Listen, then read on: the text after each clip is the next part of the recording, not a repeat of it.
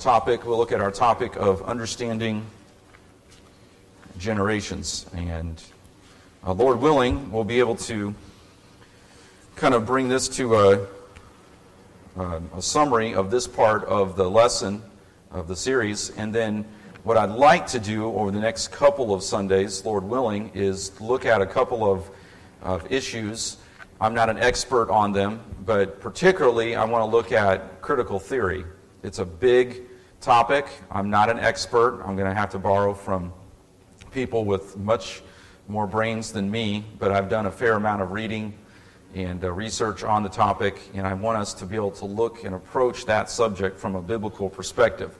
So Lord willing, over the next couple of weeks, we'll look at that, and then maybe another topic or two as we have time, as the Lord would allow. But today we'll be in Acts 17, and then we'll be back maybe in Acts 2 a little bit, and we'll use these passages a little bit today as we have been studying the generations and how we can disciple and reach the up-and-coming generations. Acts 17, we know verses 10 through 15 very well. Acts 17 and verse 11 is a familiar verse because that is the verse that even we have patterned the name of our church after, Berean Baptist Church. And the Bereans were more noble, it says, than those in Thessalonica, in that they received the word with all readiness of mind and searched the Scriptures daily whether those things were so. And we drop down to verse 14. Then immediately the brethren sent away Paul to go as it were to the sea, but Silas and Timotheus abode there still. And they that conducted Paul brought him unto Athens. And so we know Athens, a prominent capital city in Greece. And then we drop down to verse 16. Now while Paul waited for them at Athens, his spirit was stirred in him when he saw the city wholly given to idolatry. Therefore disputed he in the synagogue with the Jews, and with the devout persons, and in the market daily with them that met with him. Then certain philosophers of the Epicureans and of the Stoics encountered him, and some said, What will this babbler say? Other some, he seemeth to be a setter forth of strange gods, because he preached unto them Jesus and the resurrection. And then verse 19, they took him and brought him unto the Areopagus, saying, May we know what this new doctrine whereof thou speakest is? For thou bringest certain strange things to our ears. We would know, therefore, what these things mean. For all the Athenians and strangers which were there spent their time in nothing else but either to tell or to hear some new thing. Then Paul stood in the midst of Mars Hill and said, Ye men of Athens, I perceive that in all things ye are too superstitious. For as I passed by and beheld your devotions, I found an altar with this inscription, To the unknown God, whom therefore ye ignorantly worship, him declare I unto you. Do we not sometimes feel like we're in an Athenian world, where the entire culture is given to idolatry, that there is a paganism that we are up against? We feel like a lot of times we are in an Athenian culture, and a Greek culture that is pagan, that is wholly given to idolatry. And we are more and more having to reach a culture, reach people who are biblically illiterate. It was sad. There was a young lady that, just a young girl that Kelly was talking to just the other day, and she may have shared this with some of you, but the young lady didn't know anything about the Bible. I'm guessing she's 7, 8 years old. Didn't even know what the Bible is. When Kelly was describing the Sunday school class and what we do here at church, the little girl made a comment about, it sounds like a survival class. She had no clue. She had no context, no framework as a 7 or 8-year-old girl to even understand what the Bible is, what we do at church, what we learn here, what this is all about. Isn't that sad? That a 6, 7, 8-year-old girl has no clue even what the Bible is. Unfortunately, that is more and more of what we are dealing with in our culture today. People who have no idea who Adam and Eve are, people who don't understand the Noahic flood, the ark. They may know a little bit about David and Goliath. They may know some of the other more famous Bible stories. But there's a general ignorance in our culture. There's a distrust for organized religion, and there's a general illiteracy when it comes to the Bible. And when we look at our culture that has pushed God, the one true and living God, to the fringes of society, it's interesting that statistics still show that I think it's in the 80%, 80 to 90%, I forget the exact number I heard recently, but it's something like 86, maybe 87% of people would consider themselves religious, or at least spiritual. Isn't that interesting? There's a distrust, there's a biblical illiteracy, there's a pushing of God to the fringes of society, and yet people will call themselves spiritual or religious. But you know what has happened is people have become worshipers of themselves rather than worshipers of God. They've internalized their religion. Religion is a private issue. That's what we're hearing more and more. Politicians, they will excuse rampant, ungodly, blasphemous policies, murderous policies, wicked, ungodly policies, and then excuse it all by saying, well, personally, I'm opposed to that, but this is how I vote, this is the issues I support, this is what I do as a politician. Because, that's what I have to do. They make excuses like that. And we are living more and more in an Acts 17 and Athenian kind of world. So as we have spent some time looking at these generations, we have gone through and looked at everything from the traditionalists to the baby boomers to the Gen Xers to the millennials. And unfortunately, we have seen as we go through, we have seen less and less knowledge of the Bible, less and less fear of God, and more of the idolatry and the modernism and the paganism and the secularism creep into our culture. And then a lot of that is even directly related to the sexual revolution. And again, it's not that every person in these subsequent generations, it's not that there weren't ever any bad people among the traditionalists. Of course, there were traditionalists who rejected God and the Bible and lived for themselves and went into sin, of course. And that's the theme that we've talked about that is common to every generation. We're all sinners. All have sinned and come short of the glory of God. But we have seen a reduction in a fear of God, in the knowledge of God, in the knowledge of God's Word, a reduction in the church being the center of family life and social life. We've seen a reduction in that to the point now that it's not uncommon for people to literally only be Christmas and Easter Christians. It's not uncommon now. There's a lot of people who will claim to be a follower of Christ, they'll claim Christianity, but if they go to church at all, it might be just Christmas and Easter, maybe. That's where a lot of people are at. So we've talked about these different generations, and we've reached the Gen Zers. Again, there are some who will vary a little bit in the years of these generations. We're now probably in what is sometimes being referred to as Gen Alpha, or the selfie generation, or whatever the name is going to be. And I know there's a little variation in the years, but you can see how different cultural influences, different circumstances, different events do come into play in these different generations. So then we made some observations. I know I'm going back and reviewing because it's been a couple of weeks, but we made some remarks and observations about the generations. We see overlap, and there's obviously a humanity that is shared by all generations. There's sin that has been shared by all generations. And then there's the cultural sins, what the culture considers acceptable, and sadly, even those who claim to be religious, claim to know God, claim to be Christians, will pick up and excuse cultural sins. Sadly, the discernment, as the Word of God is pushed away, as illiteracy of the Bible continues to be more and more prevalent in society, where there is no vision, the people perish. Where there is no revelation, where there is no proclamation of the Word of God, where there is no understanding of the Word of God, the people perish. Man's left to his own devices, doing his own thing, trying to figure out life on his own, and it causes a perishing. It causes a death in the culture and all of the vices that come with that.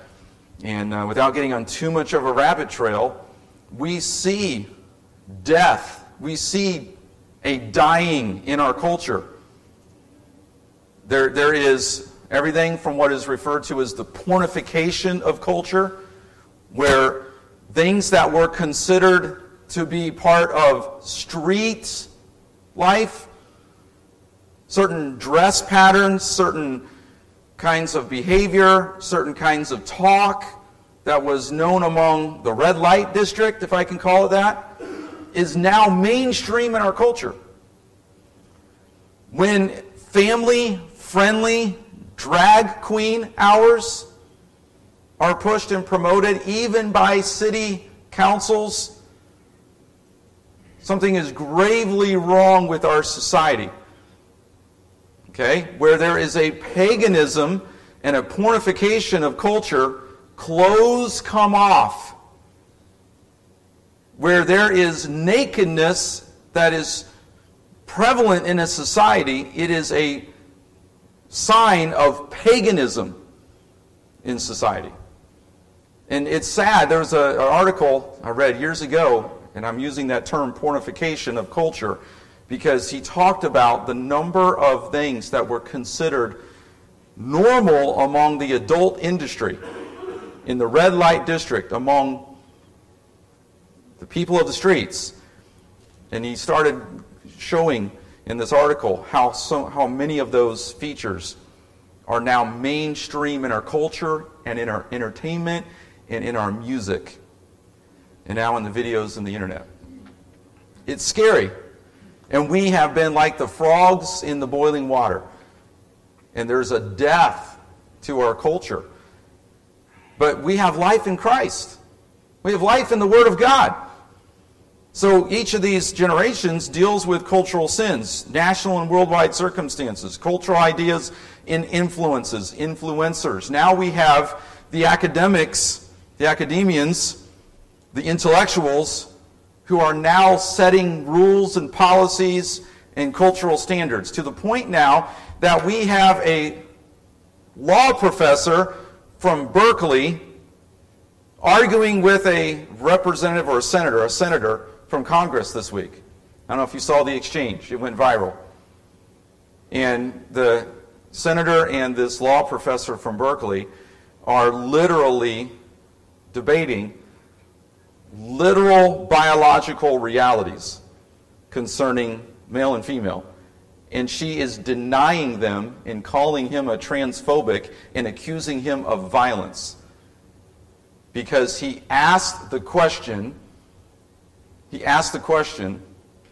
she reversed it back on him, can a man become pregnant?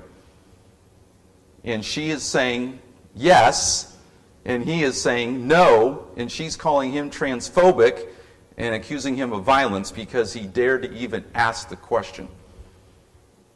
Unbelievable that we are now debating that in our society. That's where we're at, sad to say. And there's ideas, influences, influencers that are contributing to this. The tendency of generations then to blame each other, and do the different generations have their faults? Of course. And sometimes what happens is the younger generations say, well, you caused all of my problems. Well, there were maybe some bad examples, there were maybe some bad influences, and there's obviously been what we can sometimes refer to as generational sins. There is a way in which sin that is exemplified by one generation or excused in one generation is then lived out in excess in the next generation. Okay, but each person individually is responsible for his or her choices before God and whether to accept or reject Jesus Christ. It doesn't mean that there aren't influences, there aren't bad examples, there aren't effects by older generations upon the younger generations. And obviously there has been some of those detrimental effects. The broken homes, the broken families, the decline of morals in society. It's it's taught, in a sense, to the next generation.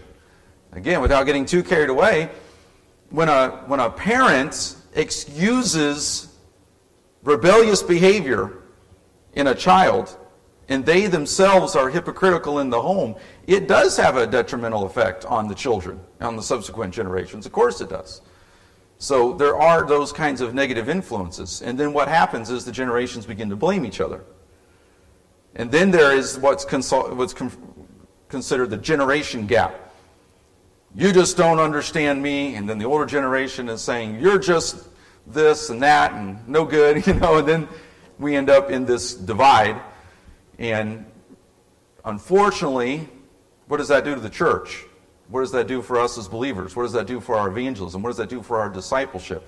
What does that do for our influence for Christ? That's why we looked at several passages such as Psalm 78, where there's the responsibility of the older generation to teach the subsequent generations the things of the Lord. So again, we see the need to give the gospel and teach God's truth to each generation. We have that responsibility to make disciples, to teach all nations. And that starts right at home, in our home, and in our Jerusalem, in our Judea and Samaria, and then to the uttermost parts of the earth. But it's got to start at home.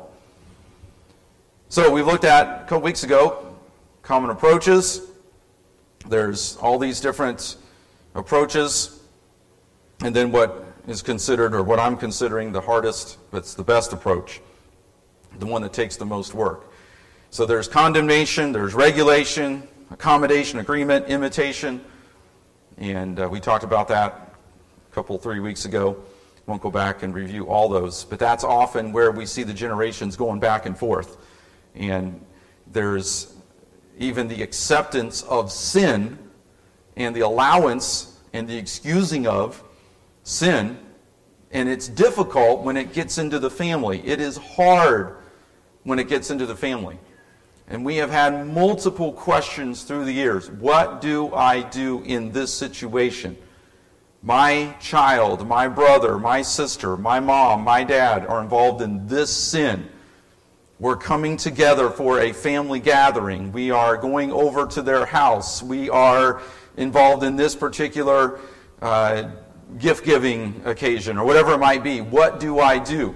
How do I not condone or excuse their sin, while at the same time loving them biblically and in a Christ-like way?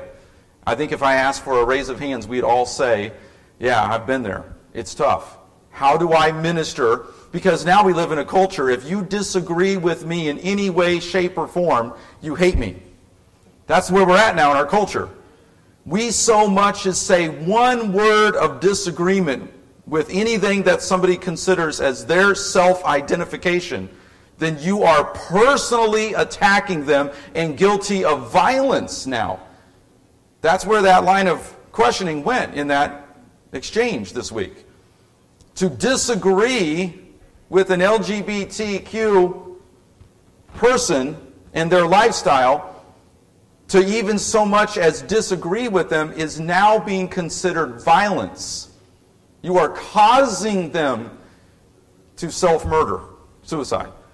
You are committing violence. That's where we're at. And we know where that's going. That's going to ultimately lead to the shutting down of free speech, of the ability for conservatives, Christians, to even speak what the Bible says and call sin what it is.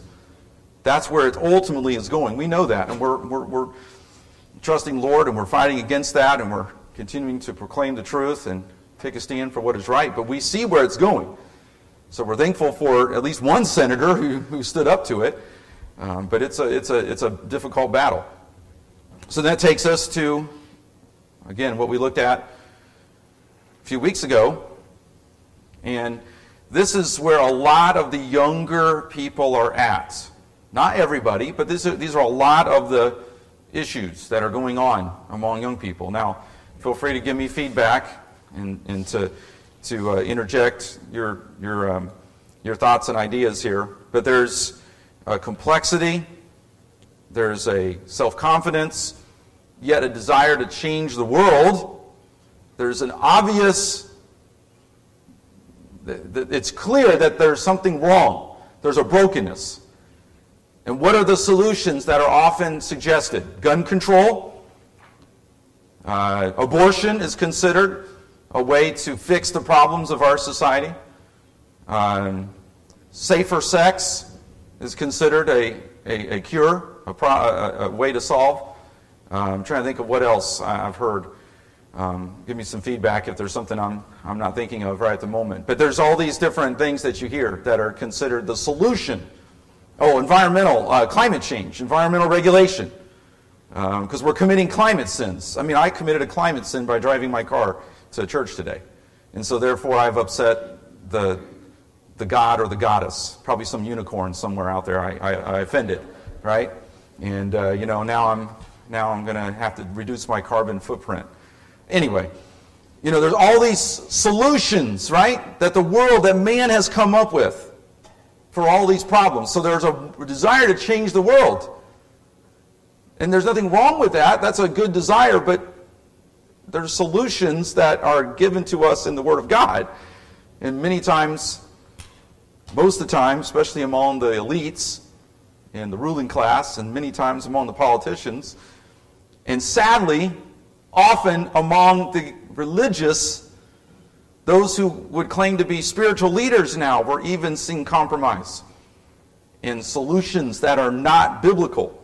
So ultimately, they're not really solutions. And then we see the negative view of the church, the pragmatic kind of philosophy, the moral relativism, and the idea of my truth, multitasking, and again, that comes with technology, the fear of missing out, the social media, and how that contributes. And then having so many things going on and doing so many things because of the technology and all the entertainment options. And you can have 150 streaming channels now and 250 cable or satellite channels. You have 500 options of entertainment at your fingertips 24/7. What do we do with all that entertainment? Now there's, 1 billion TikTok users? I think this is what I heard. 1 billion TikTok accounts. And I even heard on a technology show podcast that I listen to fairly often, she talked about how people will spend hours of their day streaming TikTok videos of watching one person after another dance and twerk and whatever else they do. Over and over and over. How is that contributing to the betterment of society? How is that contributing to the flourishing of society? And then you have the things that come with TikTok that are downright perverse. And then you have, we watch, once in a while, we'll watch a YouTuber, Dr. Mike, I think is his name. And he is hilarious because he makes fun of the TikTok videos that just give out lots of just horrible medical information. It's actually quite funny to watch because is that his name, Dr. Mike? And he'll sit there and he'll show a TikTok video, and he'll be making fun of all the bad information that they're giving, that supposedly because they're on TikTok, they're an authority, right? If you can make a TikTok account, if you can have a YouTube account, that makes you an authority, right? If you have a blog, if you have the ability to make a video, that instantly makes you an authority. Anyway, Dr. Mike's hilarious because he'll sit there and he'll make fun of the supposed medical advice that actually sometimes is quite dangerous. So then we see what ends up happening is, and I went too far. Sorry about that. I'll have to come back. I deleted a slide. Where'd it go?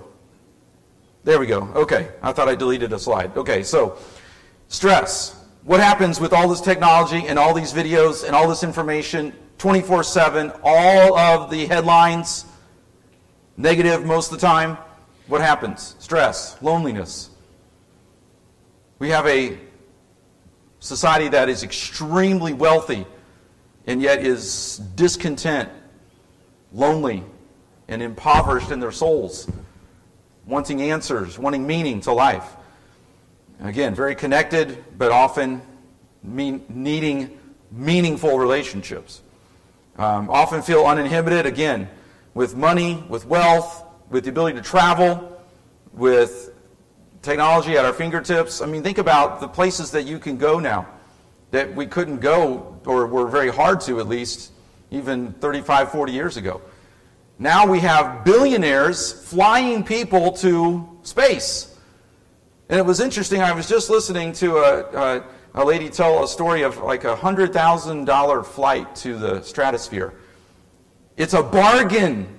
$100,000 or $100,000 to $200,000 flight to the stratosphere. You get, I forget how many hours. And it was a bargain, because it's not like going up in SpaceX or whatever I forget, Bezos and Elon Musk and all their, you can go up and you can spend all that time, and there's another one that's like only $100,000 or $200,000, and it's the bargain. It's the Frontier Airlines of space, of space transport. Interesting. Like, boy, that's a bargain, all right. $100,000 flight into the stratosphere for 6 hours. But anyway, more money than I can even imagine. But then there's that again. There's nothing we can't do, no place we can't go. And what's the telescope that just came out, the James Webb or whatever telescope that's even going beyond the Hubble telescope? And it's showing pictures of galaxies that have been there for God's glory since creation. And they've been glorifying God for all these years since creation, and man's just now discovering them. And somebody was foolish enough to say, look at what we did. Wait a minute. Okay, you have a telescope by your ingenuity, yes, by man's ingenuity. You're able to fly the telescope up there in space, and it somehow makes it where it can take a picture. But we didn't do that. God did. And God gave us the brains to even be able to make that technology to fly there to see that. But we didn't make all those galaxies and those stars. But that's the idea. And then you have all the songs and all the movies. Nothing you can't do. No place you can't go. Be anything you want to be. And it's all almost always it's absent God. It's leaving God out. And there's nothing about God's will. And we talked about the loneliness. Okay? So then we get to what we talked about a few weeks ago. Common threads, sin, the increase in technology, and understanding how to balance technology. It's a constant challenge. Constant. Okay? It's just one of those things where we have to be vigilant, and it's hard. So before I move on to the next part, any questions so far? Questions or feedback? No? Okay. So let's look at this a little bit in our time that we have left. Let's think about the Christian life as a pilgrimage, in reaching the next generation, in discipleship, in reaching those who are coming up, using the analogy of a pilgrimage. Our role in leading and being examples to the younger generations is really more like being a guide on a hike or a climb. Sometimes we see the idea of a king or a queen, royalty up on a pedestal, looking down at all of the people down below that are below them, that are inferior, and saying, you do this and you do that, and bad you and good you, and here's your trophy and here's your reward and here's your punishment, right? Sometimes that's our mentality, when really the scriptures speak to our discipleship philosophy being what, like Paul said, come and follow me as I follow Christ. It's a come alongside me. Doesn't mean that there aren't gifted leaders, there aren't roles of leadership, but we and I like this analogy. I'm borrowing it from a book that I was reading that really kind of helped me get my mind around this. We're really on the same pilgrimage, the same trail, so to speak. So what do we do? If you've ever been on a long hike, you've been up on a mountain, or you've been through the woods, and you've got a group with you, there's usually a leader, usually a guide, usually someone out in front. But what does that person do? Does that person look back and say, all you slow people, all you weak people, all you people who don't know where you're going? Is that the attitude of the guide? What's the attitude of the guide? Making sure nobody wanders off? And I don't know about you, but I've led some trails, some hikes through the woods with junior hires. Sometimes it can be like herding cats, okay? Oh, look over there in the tree. Okay, city kids, okay, we'll go on a little retreat.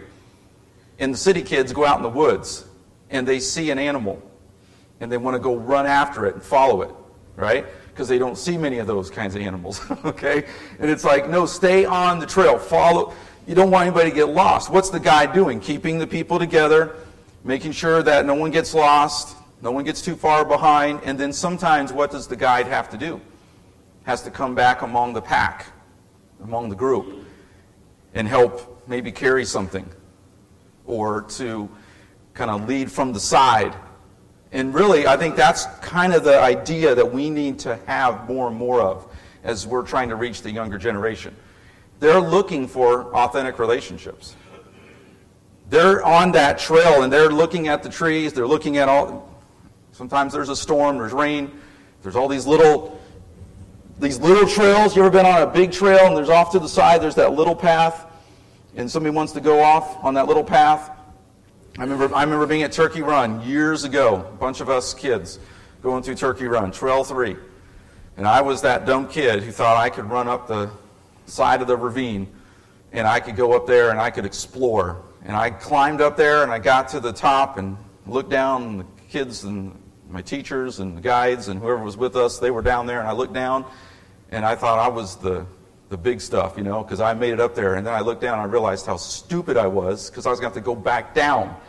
And I was scared to death, because I didn't know how I was going to get back down there, and I was slipping and sliding trying to get down. And my teachers are like, "What are you doing up there?" And we have to, as adults, as an older generation, we're really trying to come alongside. We're guiding, we're discipling, we're pointing to the truth that's going to keep them on the straight and narrow. That's going to help them through the storms when the storms come, keeping eyes ahead. Or when the trials of life come, when the sins and the temptations come. That doesn't mean that it's always going to be smooth, right? Okay, so thinking maybe as the Christian life being a pilgrimage, being a guide on a hike or a climb. It's not that we have arrived. Sometimes we're out front, often alongside, sometimes helping carry the load. Galatians 6 is where I think of often when it comes to some of this, because it kind of summarizes the way we have to work with the younger generation and even among our own peers. Brethren, if a man be overtaken in a fault, ye which are spiritual, restore. The point is restoration. Getting back on the trail, staying in the straight and narrow, in the middle of the road. Restore such a one in the spirit of meekness, with humility, understanding, considering thyself, lest thou also be tempted. I may have been guilty of the same sin, but I have gotten right with God, and God's taught me a lesson. I don't want you to do the same thing. Or here's the pitfall. Here's what's going to happen. You go off the trail, you go over to that side, and there's a cliff trying to keep you. You don't want to experience that cliff. You may not survive. You may not come back off that cliff. We continue. Bear you one another's burdens, and so fulfill the law of Christ. For if a man think himself to be something when he is nothing, he deceiveth himself. So the guide isn't out there as a person full of pride. Look at me, I'm the big, It's a position of humility, of help. But let every man prove his own work, and then shall he have rejoicing in himself alone and not another. We're individually responsible for our relationship with God. At the same time, there are influences, and we influence others. Every man shall bear his own burden. There are certain things that we all have to carry. Verse 6, let him that is taught in the word communicate unto him that teacheth in all good things. In other words, we have to communicate with the word of God and continue to instruct the next generation, those who look to us for leadership, for guidance. We have to instruct them in the Word, and we have to follow the Galatians 6 principles. Yes? Talking about the first part, I watch soccer friends in the morning sometimes. Mm-hmm. Peter Lucy, he's Roman Catholic. Okay. I don't know about him, but basically, the lady in the middle, I think she is probably a believer. Okay. But she has no sense of discernment. Yeah. She's talking about her good friend, Joel Osteen. Oh. Okay. Mm-hmm.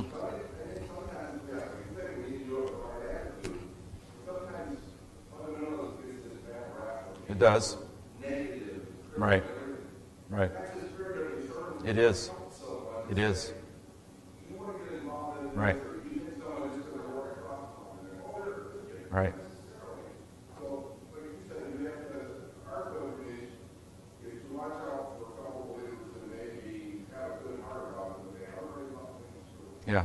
Yeah. And that guide has to have discernment on the trail to make sure that the people that are following him doesn't stumble and fall, get off the trail. So there's discernment all the time. Yeah. Right. And they've talked about that. I think one of the number one causes of injury in Yellowstone is the bison, because people are stupid enough to go out and to, I guess, want to pet the bison. It's a bison, and it hurt. It maims or injures the people. Yes, Matt. Yeah.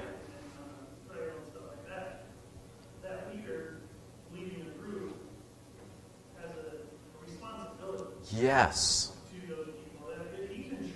Yes.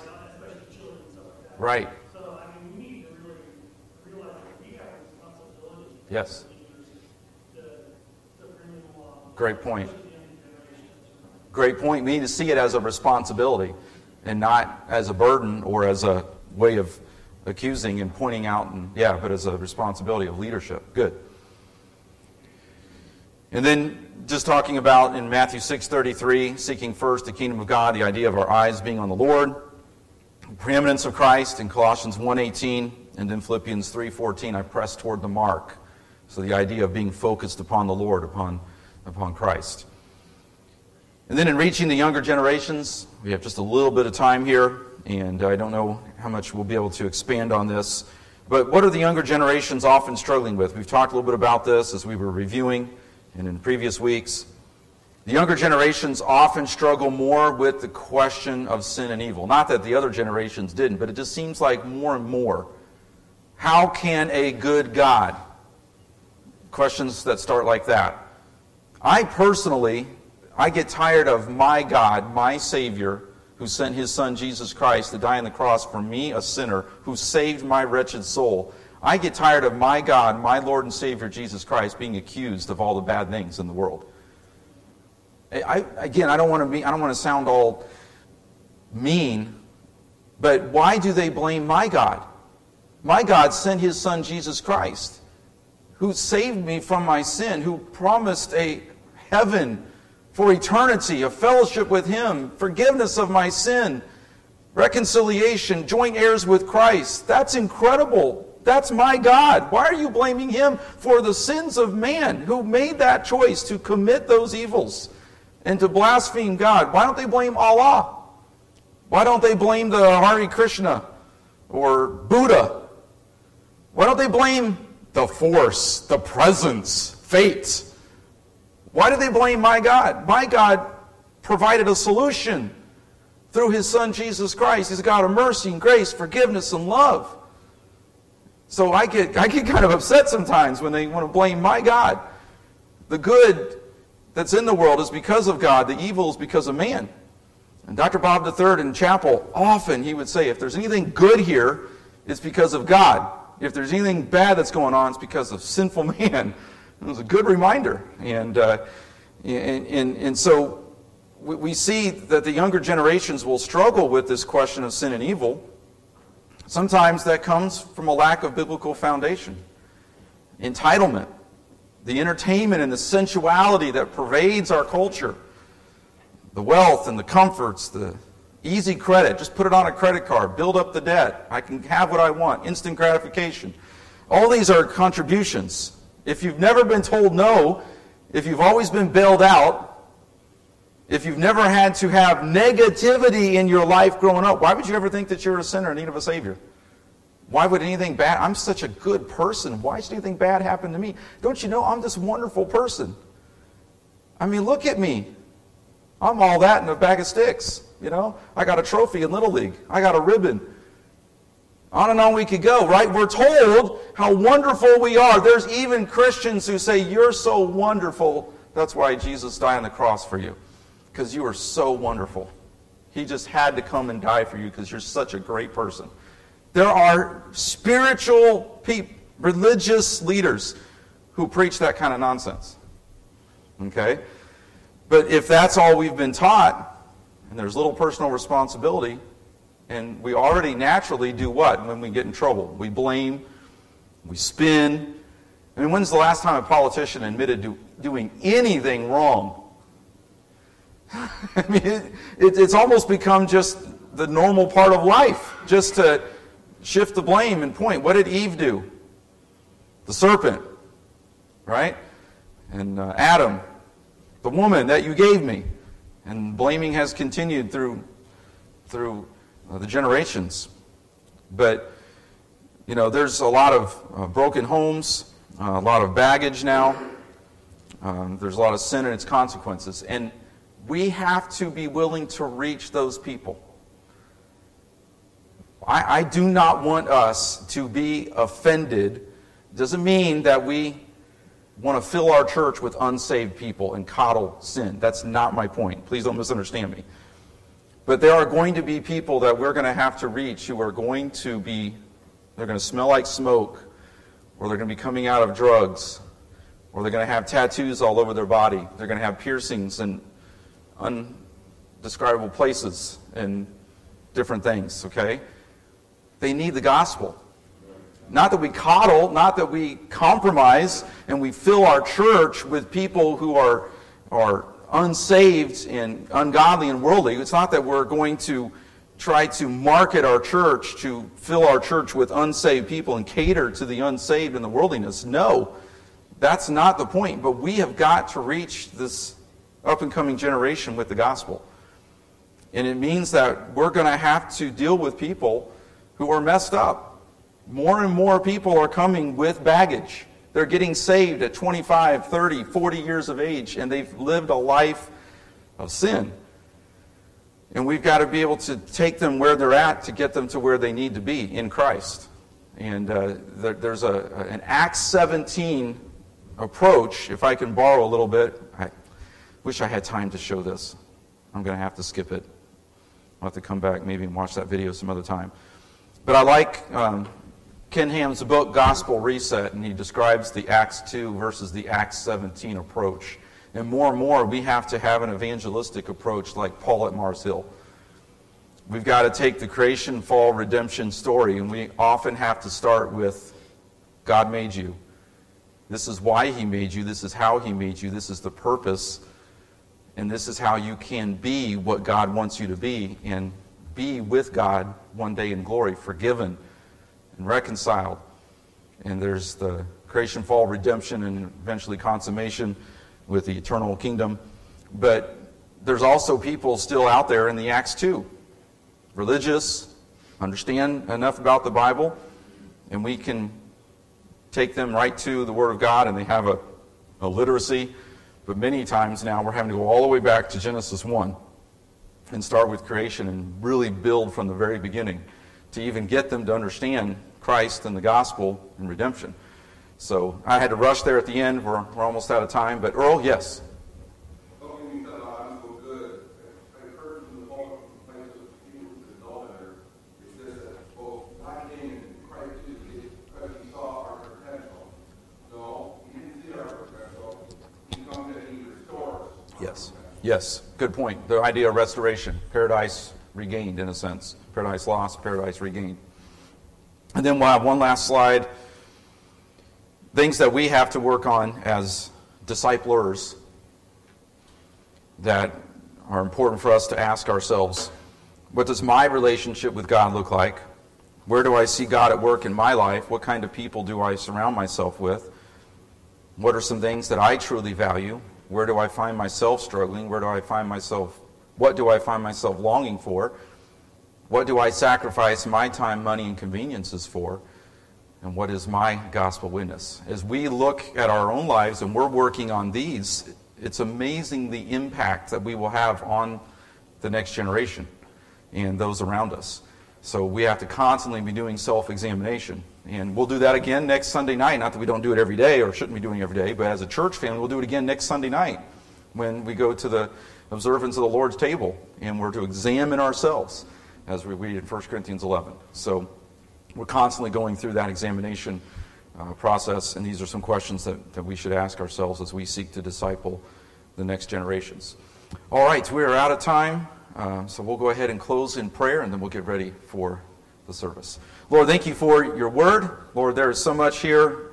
Lord, help us to be able to digest all that we have been trying to cover, that, Lord, we might be good examples in discipling the next generations and reaching them and reaching out to the lost and helping us, Lord, to reach others with the gospel and see them grow. And Lord, we have such a responsibility right now and such an opportunity. Pray that you'll help us to be effective in it for your glory. And pray you bless now the service to follow. In Jesus' name we pray. Amen. All right, thank you so much for being here. We'll start the service in about 15 minutes.